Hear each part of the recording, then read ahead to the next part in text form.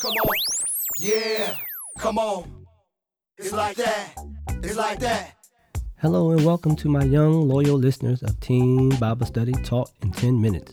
So what do you know? Word on the go. This podcast is brought to you by and produced by Real Time with the Bennetts, where real talk happens all the time. I'm your host, Minister Bennett, of today's episode, and my co-host is the lovely Sister Bennett, as my husband affectionately calls me. Thank you for allowing and trusting us to be a part of your Christian walk. In this week's episode, we want to do something different and timely. We wanted to be sure our young, loyal listeners, as well as all listeners, we wanted them to know we all have a very important job within the kingdom of God. Yeah. That's right. Come on. And I know we said we would return to our regularly scheduled programming and lessons, but this is a holiday weekend. You know how we do it here at the P&T Podcast Show. We want to wish you and your family a very safe and happy Labor Day weekend. We are back live in P&T Podcast Studio for another great week.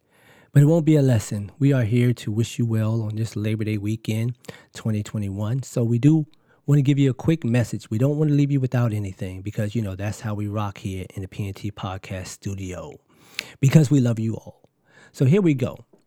We're going to talk about, since it's Labor Day, what does labor mean? It means to work hard, make great effort. So we can synonymize labor with the word work. So we will use them interchangeably. And I just have maybe about 8 scriptures that I want to drop on you. Psalm 127, 1 through 2. Unless the Lord builds the house, the builders labor in vain. Unless the Lord watches over the city, the guards stand watch in vain. In vain you rise early and stay up late, toiling for food to eat, for he grants sleep to those he loves. Yes, God does a lot for those he loves. So when we use the word labor in the first verse, unless the Lord builds the house, the builders work in vain, is what I want to say. So what I want to tell you with this is, in all you do it in God's will. Because it is God that builds the house that we live in. Yes. Because remember, Jesus said he goes to prepare a place for us. He is building a house. Okay? 1 Corinthians 15:58. Therefore, my dear brothers and sisters, stand firm. Let nothing move you. Always give yourself fully to the work of the Lord, because you know that your labor in the Lord is not in vain. Now, in this particular scripture, we're talking about, so it won't be in vain. So you have to give yourself fully to God's word, right? So he used the word stand firm. Stand firm what? Stand firm in God's word. Stand firm in your Christianity. Stand firm in your belief. Don't waver back and forth. Then your labor won't be in vain. Colossians 3:17, 23, and 24. And whatever you do, whether in word or deed, do it all in the name of the Lord Jesus, giving thanks to God the Father through them.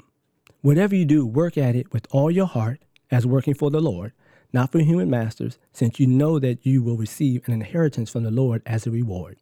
It is the Lord Christ you are serving. Now for this one here, he uses the word do it all in verse 17. And what is do it all? That is everything that you do. All the work you do, all the labor you do it in the name of the Lord, right? And so I'm going to list what those things are for you. It's your sports activities. It's your school work. It's your job if you have one. It's to show you respect for your parents and those in charge.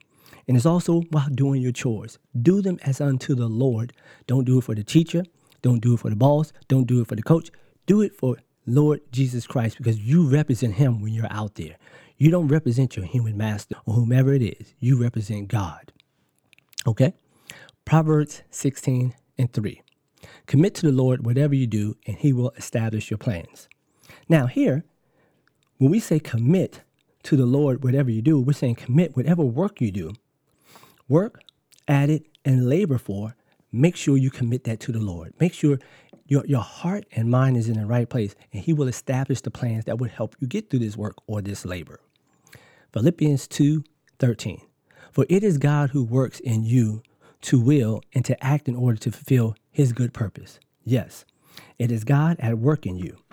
See, so when he says, for it is God who works in you, it is not Satan. It is not the devil. That is your birth father. But here's the thing. Now that you have given your life to Christ, it is Christ that works in you, not the devil. So don't act like it. Yes, simple and plain. 1 Corinthians 12:6. There are different kinds of working, but in all of them and in everyone, it is the same God at work. Now, that should make you excited. This means you are a member of the house of God and you are joint heirs with Jesus Christ and all the other saints that are also Christians.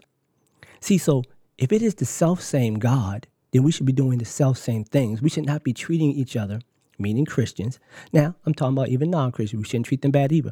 But more importantly, we should not treat those who are also in the house of God in a bad way. Why? Because it is God that is at work in us. So if we have the love of God, we should not be treating another who is in the faith badly. So you got to show that the God in you is the same God in the other person. John 9:4. As long as it is day, we must do the works of him who sent me. Night is coming when no one can work. Now, that's a good one. Basically what that means is don't put off what God has called you to do because he is the priority.